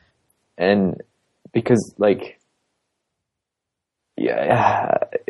people know English here. Some people know English here, and I could fall on that, but I don't really want to because it's not really the point of being here. And also, it's they're not native speakers, so you can't have like finesse in your English. You know what I mean? It won't come across. You have, yeah. And I can't do finesse in French because I'm not basic, but I'm not adept, I guess I should say. And so it's just frustrating because I feel, maybe I'm judging myself wrong, but I feel like I'm a person who, like, I like words. I like to be somewhat deliberate with my words. I enjoy using words and things like that, written or spoken, I guess. And so I find it deeply, deeply frustrating to be limited in that aspect too. I think that's very, self-aware and, what's the word I'm looking for? It's not going to come to mind because my brain is mush. But, like, I think that is a really cool and important thing to kind of discover about yourself and about the reality of that lifestyle. Yeah. And I'm sure it would get better the longer you were there. Surely. But I don't know I don't know if I want it badly enough to be able to put up with that. And, like, even if you become extremely good at a foreign language, like it's never going to be as good as your mother tongue. You know what I mean? Like there's a limit within reason, I would say. And so I don't know if I could handle the frustration of having something happen in my life, being around people and wanting to like get something across or express myself, being limited. I think I would find that too frustrating. I guess. I don't know. Maybe I'm wrong about that, but I think that's something I don't think about myself. Need to, I think it's a valid observation and introspection. Yeah, I hope so. But what was I going to say? So that's kind of been the main thing I've learned from this is that I still love France. I love it to death. I love Paris and I'm glad I'm here. But I've seen the negative aspects that I don't think I could put up with, I guess. Mm-hmm. Nothing, like I said, nothing a knock against France or French culture. It's not like I'm putting them on blast. It's just, I think I've learned that being like an expat isn't the lifestyle that I'm actually cut out for. That's I think a good thing to have learned. Yeah, for sure. Know, when you, I'm sure knowing you that you would always wonder, you know? Yeah, I would have. Yeah, you're right. I would have always wanted to know. So I'm glad that I kind of got it out of the way and, you know, on a trial sort of basis. Yeah. That's great. I'm really happy that that's something that you got to experience, and especially following something that like you thought was what you wanted to do, but you were miserable the whole time. Yeah. Which it can be frustrating too, though, because maybe this is just how life works, but I feel like I've had a series of sort of misfires in a way where maybe I was aiming for the wrong thing and it just didn't work out.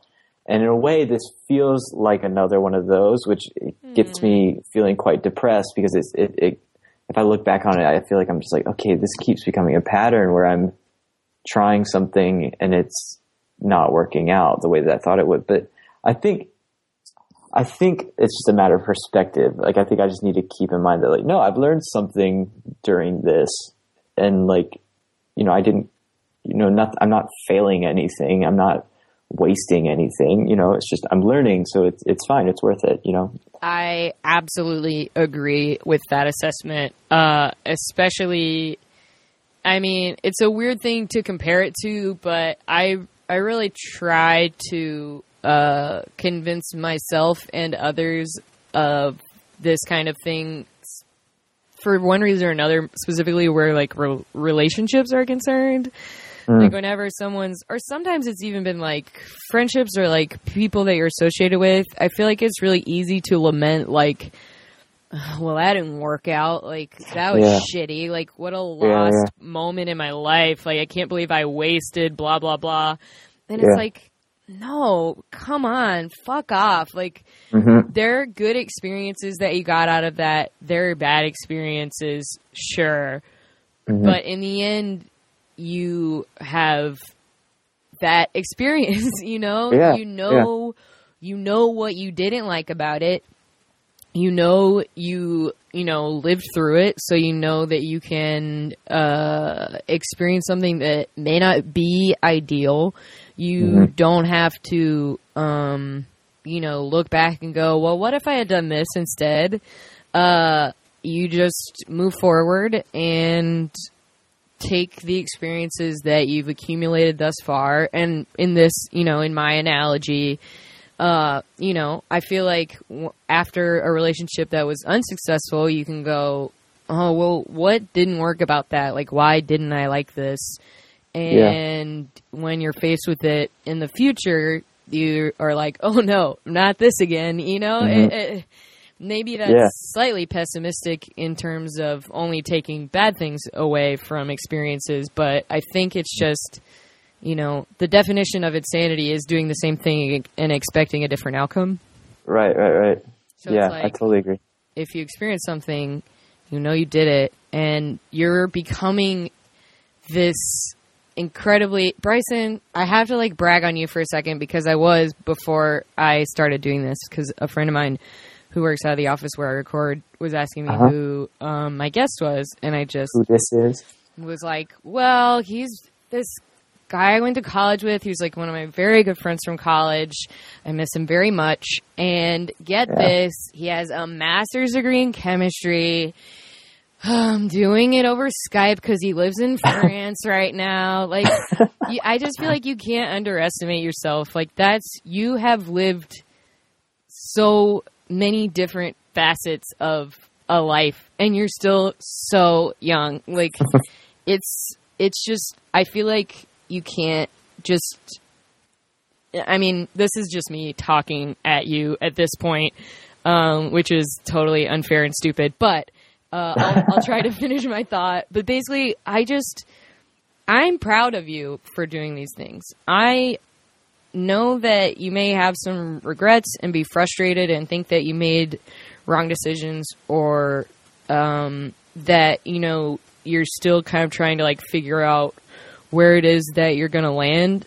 But there are people who are decades your elder who still have no fucking clue what, you know, that looks like and can't hold a candle to the experiences that you've already had. So, I don't know. That's just my 2 cents for you and for anyone listening who may or may not know Bryson. I think he's mostly full of self-deprecation and mostly, yeah. But I just wanted to make sure you knew that from someone slightly your elder who questions some of my own like decision-making processes, but I have no regret for what I did when I finished school, even though, you know, there are probably things I could have done differently along the way. But there are plenty of people I meet here who are like, oh man, I can't believe you came right after school. Like, I don't know what I was doing, you know, like, or there's some people who are even like, I can't believe I went to college. I should have just come here, which I think is... That's terrifying. Like I guess, like, if you knew you wanted to do comedy and, like, just wanted to jump into it. But that shit is not for everyone. Like, you have to live a life, and you're living a life. So don't take that for granted. Yeah, I guess... I appreciate that. That's all very kind. Sorry, that was very, like, motherly of me, probably. No, it was very apt. Is apt the right word? I don't know. It was very... very well taken. I appreciate that. Yeah, I'm glad. And it's true. I mean, it's something I think about a lot, even if I don't express it a lot. Yeah, because it's so easy. Like, you know, with negative experiences, the easiest thing to do is just like, well, that was shit. Of course. Damn it, you know, and then like say that it's awful. But there really is. There's a tremendous amount of good that can come from bad experiences. You know, like absolutely. Personal growth and stuff like that, and external things too. So it's unfair of me to I don't know, by default just be like, oh, that was just a waste of time, you know? No, I don't know. There's good that can come from that. It's fair. It's just it's human nature. But it is certainly human nature. Yeah. And I just think it can make you miserable if you dwell on things like that. And I'm sure I'm preaching to the choir where that's concerned. Yeah, no, I fully get that. Yeah. Yeah, I need to be more deliberate. Would like to talk to you about the Paris attacks. I was hoping you would. Okay. I don't be smiling, but yeah. I'm glad you brought it up because otherwise I was going to have to. Honestly, I was on the same side of like, I wanted you to bring it up if you felt comfortable. And I was like, I really want to talk to him about his experience because it's just, you know, I'm belaboring the point now, but I really wanted to talk to you about it because, especially in the context of like, what a tragedy, you know, what a bad thing, talking about bad things. This is capital B, capital T, bad thing. But you were there. Like, yeah. However I'll give you free reign, however you want to speak about it, especially if you wanted it to come up and wanted to talk about it. Please do. Oh yeah, no, I'm fully willing to talk about it. So I was here for the attacks in November, obviously. The Charlie Hebdo attacks, which were in January of 15. Right. I was not here for that. I was in Colombia still. Right. But I remember that happening, and I'm starting it with that part because they are certainly related. Sure. So I remember when that happened that morning when I read about it, I was like, oh my God. I was like, holy shit.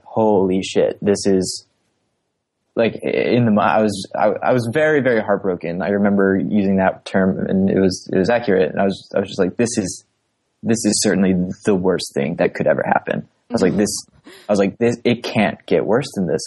And like in my head, you know, I knew enough about France and societal tensions, I guess I should say, and overall tensions in Europe and the region. And I kind of knew unfortunately, in the terrible way, these sorts of things are inevitable. Unfortunately, to a large degree, these types of attacks are bound to happen. I guess I almost feel like, I don't know, maybe I'm too jaded, but that's how I feel about it. So I kind of knew realistically this is going to happen eventually. And I was like, okay, Paris is very high on the list of places they would want to attack. So when it happened, I was like, well, it happened. This is awful. This is it. And I also found that, I think you and I both found the Charlie Hebdo attack particularly poignant because certainly. Of the context, the fact that it was the satire and the writing and the commentary parts of it. It wasn't a proper political entity or a military entity. And it was satire. Yeah, it was calculated against the commentators. Yeah. That is horrifying. What a scary thing. Yeah. As far as terrorism goes, I mean, that's pretty damn good terrorism. Yeah. They hit their mark. So I found that one particularly galling, I guess. I thought of you when it happened. Just I think we contacted each other. Yeah. Mm-hmm. Perhaps we did too. But an interesting facet of that, though, is the fact I only knew this once I got to France this time, is that a minority of people, if they wanted to, they could find a way to defend those attacks, the ones in January against Charlie Hebdo, right. Which sounds insane at first listen. I was like, what? But the reason why is because, they're, to Charlie Hebdo's credit, yes, they are satire, and I defend what they do and the fact that they should be able to do it. But they cross some lines for sure. They don't walk on eggshells. So, I mean, they have every right not to walk on eggshells. Sure. But because of that, there are people who maybe find their work offensive who can then be, they can rationalize it that way of okay, it wasn't a fully random terrorism attack. I was looking for that earlier, that there was really nothing random about that. Right. Whether or not that, condones any part of it. I feel like it's just hard to, really know about that aspect of it as a, non-native speaker. I feel like, even, if someone could, translate and communicate all of the, satire that was, done to kind of bring this on, I feel like it would still be some stuff lost in translation. Right. Especially, satire is such and comedy in general. It's delicate. Yeah. So delicate and so different from, language to language and people to people. I mean, even I've been thinking about this a decent amount that, they're even within, some people find it, a lot of women find it offensive when someone says the word cunt. And I happen to not be one of them, but I can't necessarily, just say, well, they're wrong. Right. Just because I think that they are, Right. You can't deny that they exist. Yeah. Right. It's to me, thinking of that just in one, group of relatively like-minded people from relatively similar backgrounds, versus this two totally different cultures in, social and political wars, it's just, when you think about it that way, it's of course there is all of this tension. Tension. And tension and maybe even animosity. Yeah. Mm-hmm. There's a very, very delicate or fragile, I guess, relationship between mainstream French culture and Muslim immigrants in France. And there's a long history for that. It comes from the fact that Algeria used to be owned by France, and there's a lot of resentment between those two cultures, and then that also spreads to the larger, like, Arab population, I think is fair to say. I don't know. I shouldn't talk like I'm an expert, but I do know a little bit. So hopefully I'm not speaking too generally. But so there's just a lot of tension in society as a whole. So it makes sense that, that keg blew up. Mm-hmm. Which, to be fair, to Charlie Hebdo's credit, they put everything on blast. Like, it's not like they only target Muhammad. They target all religions. Yeah. And that's just like a part of French culture. Sure. But to immigrants who maybe, don't fit every aspect of traditional French culture, I totally see why it would be particularly offensive. Sure. Not that I'm condoning it or justifying it. Sure. But anyway, so that's one of the main differences, though, between what happened with Charlie Hebdo and what happened in November, and what made what happened in November so terrible and, like, fucking terrorizing. Fucking, like, terrifying. Is the fact that it was so random. Like, it was nothing but normal people. Nothing but normal civilians. Which makes it even more awful, I guess, in that aspect. And just the fact that the number was greater. Yeah. But at the same time, hopefully there will be good that comes from it, because the people who maybe sympathized with the previous attacks, they now look at this and they're like, you guys are barbarians. Like, you murdered people at a soccer match, which is insane to do in Europe. Like, why? Like, if you're trying to get people in Europe on your side, like, don't touch soccer. Like, don't touch it. And then, like, people also just being mowed down while, like, smoking a cigarette and drinking on a terrace. Like, that is quintessential French. Like, it's insane. So in a way, hopefully good will come from it. But, so that night it was November. I believe it was Friday the 13th, if I remember correctly. It was a Friday. Yeah. It was the 13th. I know that. And it was a Friday, actually. Yeah. So it was definitely Friday the 13th. Oh my gosh. Which I don't place significance on that, but I know my mother does, because one time something bad happened in my life, and then she was like, it was Friday the 13th. And I was just like, come on, Mom. I mean, it could have also been by design. I don't want to give them too much credit. By them, for the terrorists. Right. Yeah. Not for the other thing that happened in my life, but yeah. In this particular, we can't blame ISIS for everything.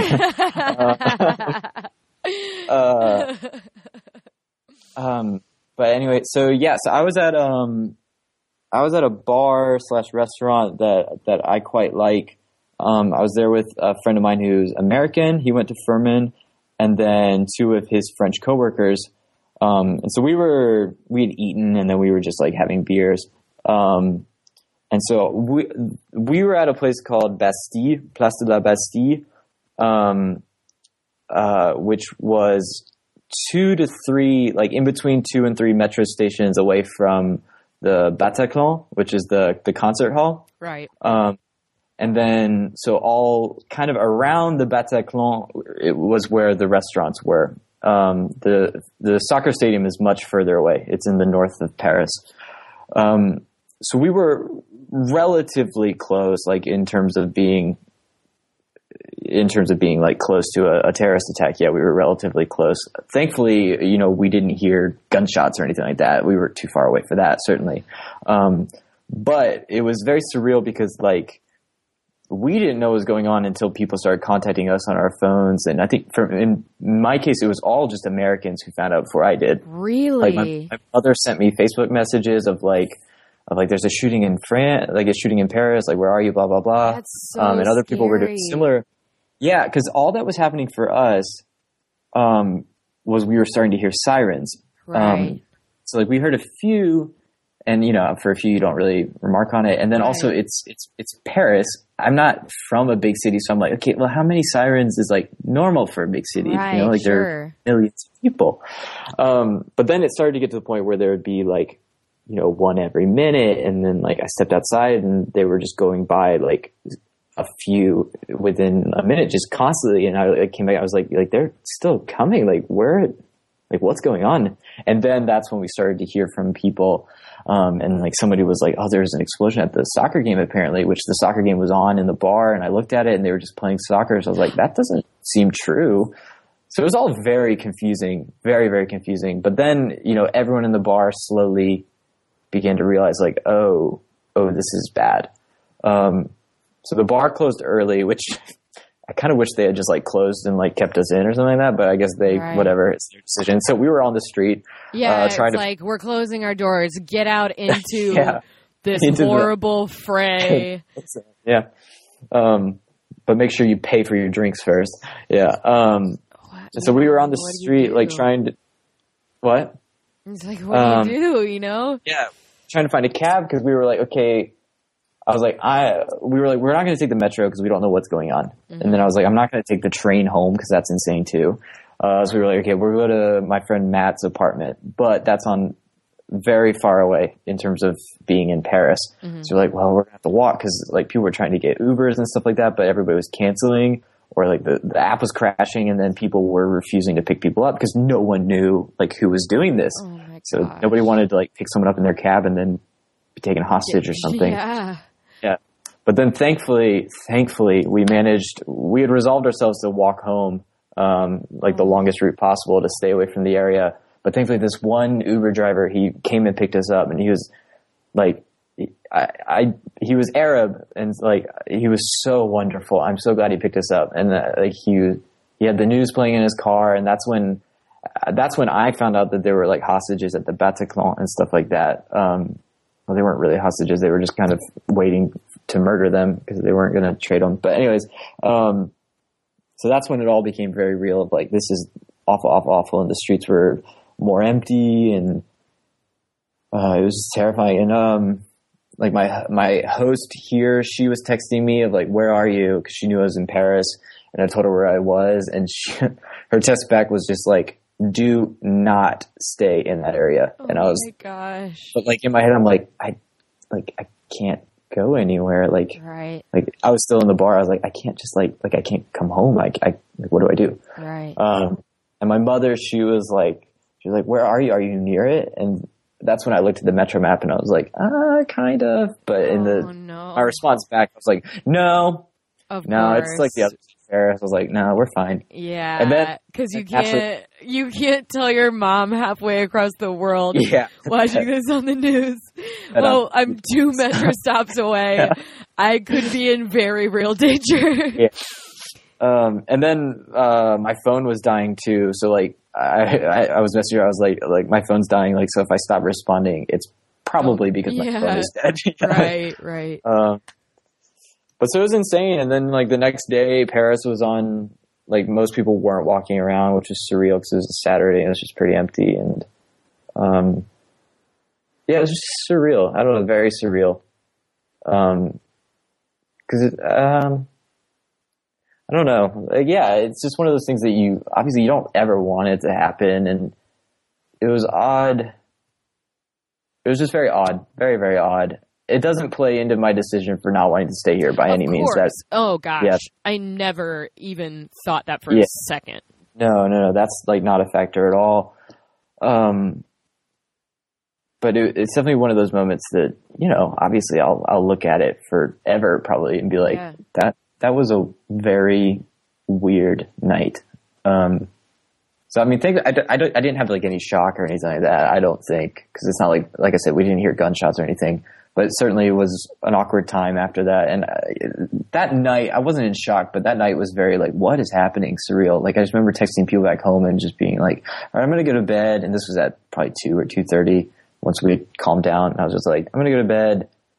What a weird night. It's just like, in retrospect, I feel like that's a very odd term to use. Yeah. But like, I didn't know, I don't know. Even I don't know what would have been a better term for it. I can't. Why? Otherwise, just I don't know. Even just the the soccer game, was attacked. No, it's still on TV. Like, Yeah. I can't imagine how disorienting and weird, and it's like, I guess I was like, man, that would be so scary. But if you didn't know, it's like you didn't even really know what was going on. Like, yeah, it really only became scary to me once the bar had kicked us all out, and then we were on this, like, just standing on the sidewalk at Place de la Bastille, and we were like, are we walking home? Like, what do we do? Then I was just kind of like,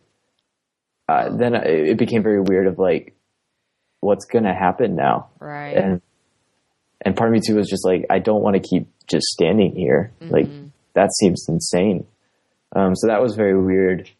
And the only other thing weird that came from it is I do know, I go back to that bar a lot now still, cause I think it's special to me. That makes sense. Yeah, I like it there. But I do remember for a long time after it, and maybe even sometimes I still catch myself doing it, but if I'm like in that general area, even right after it was anywhere in Paris, but still if I'm in that area and I hear several sirens, I still like get a little just on edge, like just where I'll I look around and I'll like, as they drive by, I follow them with my eyes and just like watch them and then like wait to see if more come. And then I'm just like, okay. So that would be the only weird thing that came from it, I guess, but it's just surreal, you know, it's very surreal. Yeah. What do but you it's think, like, do you think there was like a general, I just can't imagine being, I mean, you mentioned that the day after there just weren't really people walking around. I just feel like there would be a pretty palpable, like, what just happened feeling. Yeah. Like, yeah, I know, I don't remember if I might have just written this in my phone. I can't remember, but it felt to me, it was like the next day, it felt like all of Paris was hungover. Like it felt like the entire, yeah, it felt like the whole city was hungover. Yeah. I think it was in the Facebook message I sent to you. I was like, it feels like all of Paris is hungover, but it's not from having had too much fun the night before. It's just like we had something awful and now we're all hungover. Weird. Which was just deeply unsettling. I don't know. Yeah. But then, it was just very weird. It became a completely different city for a couple of days. And then, I mean, it's a different city, I guess, forever because of it. But most of life has gone back to normal at this point. I don't have to open my bag every time I walk in a store. Now it's only some stores. Wow. But that was annoying for a while. Yeah, it's like, I got to take my shoes off when I get on airplanes. Yeah. Some people ruin it for all of us. Yep. But it was just, but it's surreal. I don't know. Like, I don't know. I feel like I have to be very careful. Well, I don't know. Maybe this is bullshit, but I feel like I try to be very careful about how much importance I place on it in terms of an event that has happened in my life. But maybe that's the case with every moment, but I don't know. I think I'm just terrified of, well, I don't know. You know how I am. I'm terrified of like saying something about it and then having everyone who knows me be like, oh, that's that guy who never shuts up about that one time in Paris. You know what I mean? Okay. But that's kind of insane of me to be acting that way. But of course it is. Yeah. Because I'm sure I mean, I know people who were directly affected by 9/11. Right. And it's like, whenever it comes up, I'm never like, we get it. Yeah. I'm like, Jesus Christ, I can't imagine what that must be like, you know? Right.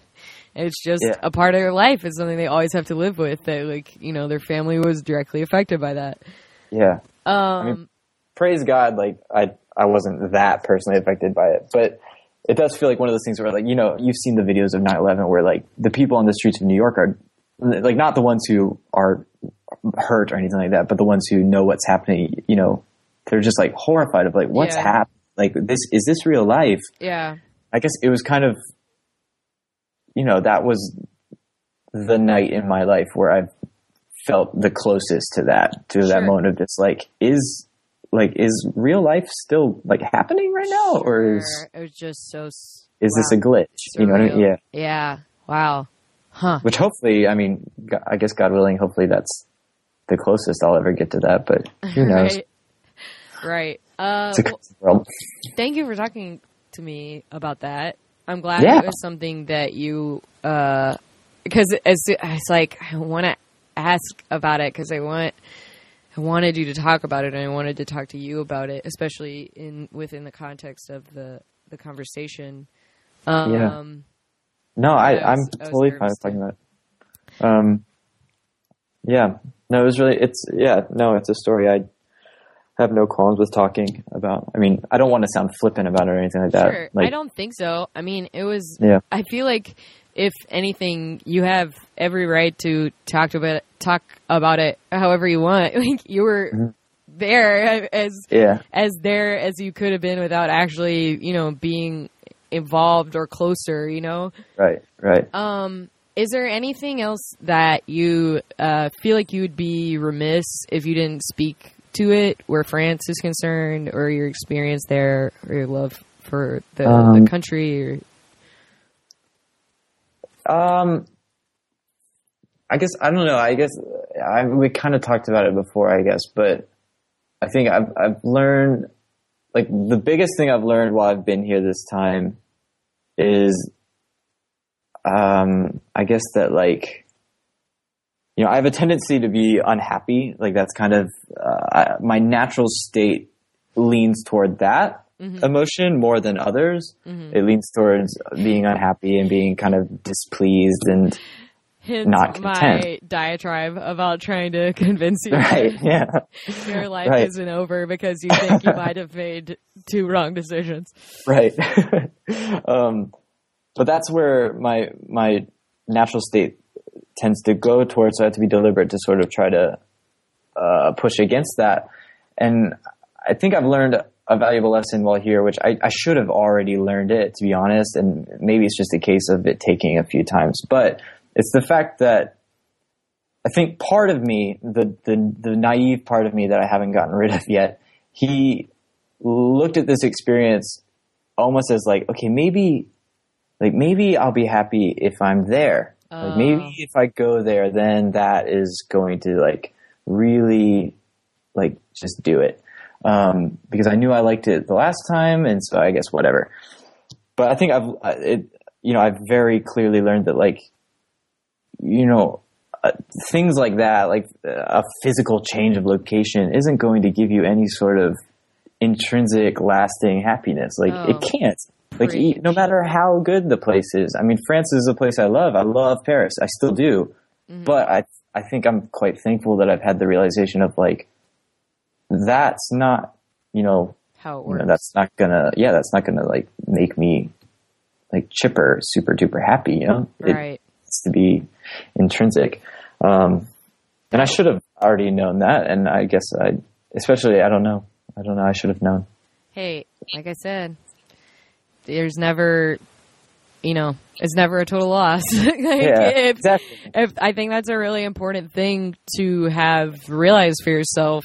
And I think in turn, if that doesn't answer the question, then the pursuit, so they say, continues. Yeah. And I think there's definitely deeper things, to be taken from that in terms of then I can't deny these other things that may contribute to further my happiness. lasting. Yeah, exactly. So I'm glad to have learned that. But how do you think or were you going to say something else? No. Okay. How do you think? I feel like I cut you off. How do you think your love of France and everything therein has influenced you both creatively and your life in general? Obviously, these are very bow tying questions, especially the life in general thing, because I know that's something we've spoken about a lot. But right, yeah. So life in general, a lot of the I feel like a lot of the biggest lessons I've learned in life, I've learned while here, oddly enough. Yeah.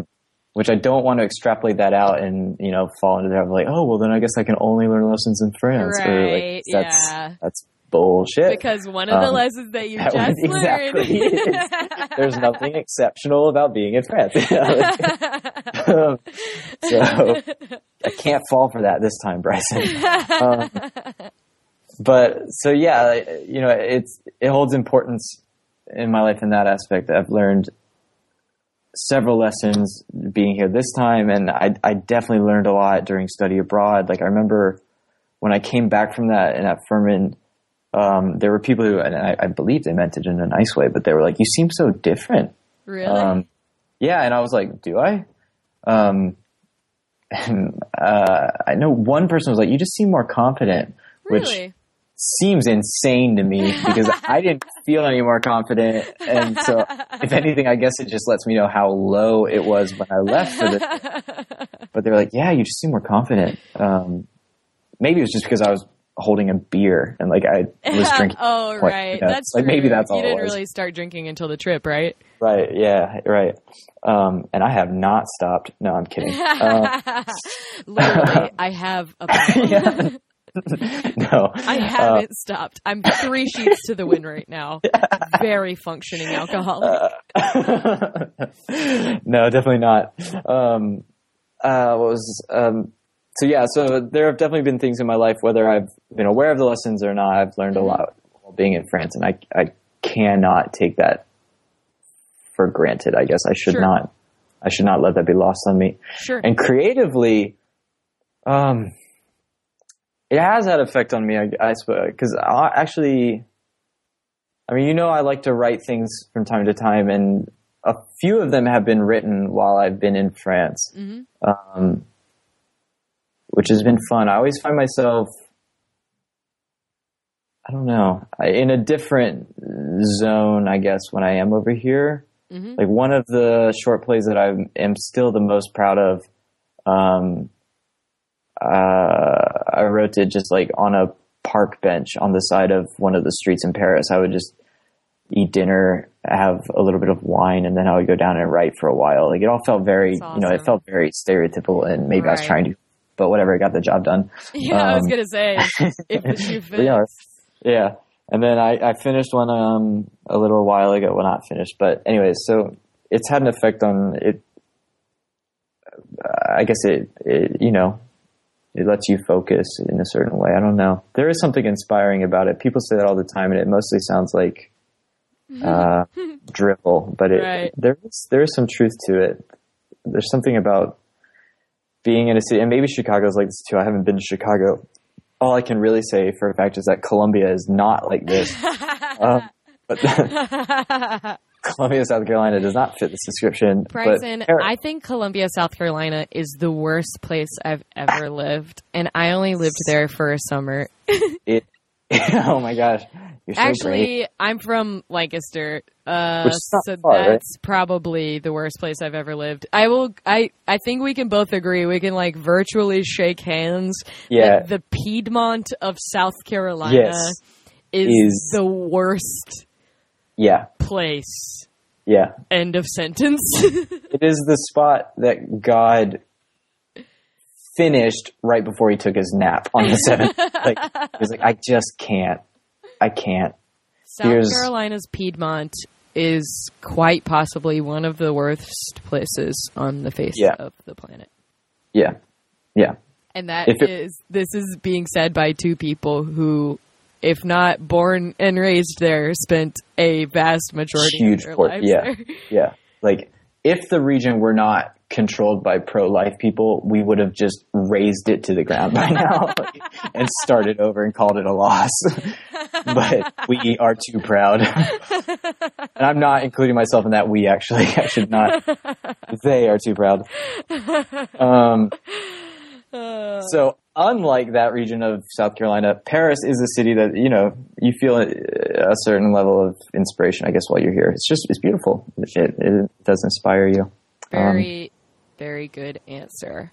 I also think, if I may, that it's very pertinent to this conversation and question that you feel expressionally stunted by the language barrier. Yeah. I think that's something that is, like I said, when you express that, really introspective and interesting. And I think it's just pertinent to this, because especially in the sense that, like, you have been forced to probably be a bit more introspective with thoughts and, feelings. And like you said, like, when something happens to you, you can't immediately express it to someone. And right. How can you ignore that as a creative aspect of your life where France is concerned? Yeah, I agree. It's difficult. Well, this has been a pleasure, a real pleasure. I was looking forward to it so much, and it was everything I wanted it to be. I've really enjoyed myself, and it feels good too, because I'd been feeling a little bit down because this girl that I went to high school with, she was on American Idol, actually. And I was just kind of jealous because, like, I wanted that, I guess. I don't know. Well, Bryson, the girl on American Idol, but it may not be American Idol, but I can make you a girl on MBSing. Thank you. It means so much. She's not on American Idol anymore, by the way. She got to Hollywood, but she didn't make it past. Really? You're going to Hollywood? She took that piece of paper and ran out of the room and was like, ah! Yes, she sure did. It's crazy. I guess I'm happy for her, though. You're my American Idol. Thank you. I had a feeling this would be like hybrid catching up and checking in and podcasting, but I don't give a single shit. I think it was perfect and everything I wanted it to be. I loved it. I had so much fun. And hopefully my mother will probably listen to it, and hopefully the language won't be too much for her. There weren't that many... I said the C word. Not that many fucks. I'm sorry, Bryson's mom. It was. Terry. I used it... I'm sorry, Terry. I used it to articulate a point. I wasn't just throwing it around flippantly, but I would. Don't put it past me, Terry. Yeah. Bryson, this has been really fantastic. Yeah, it's been wonderful. I'm gonna go catch some Z's. I'm gonna go. I know. You're gonna get like 4 hours of sleep or something. Yeah, absurd. This white boy's got to get on a train to go to Disneyland Paris in the morning, like the American Idol he is. What an American Idol! What an American Idol. Okay. I love you, Bryson. I love you. And I mean that. I love you so much. It's so good. I can't wait to see you in Chicago.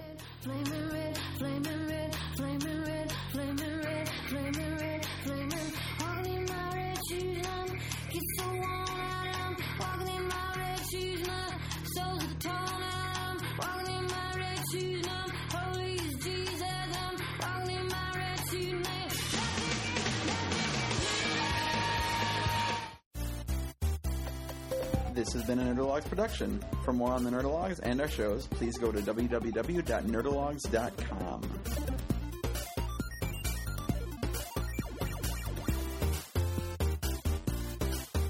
Thank you all. I am GrabBot23548X.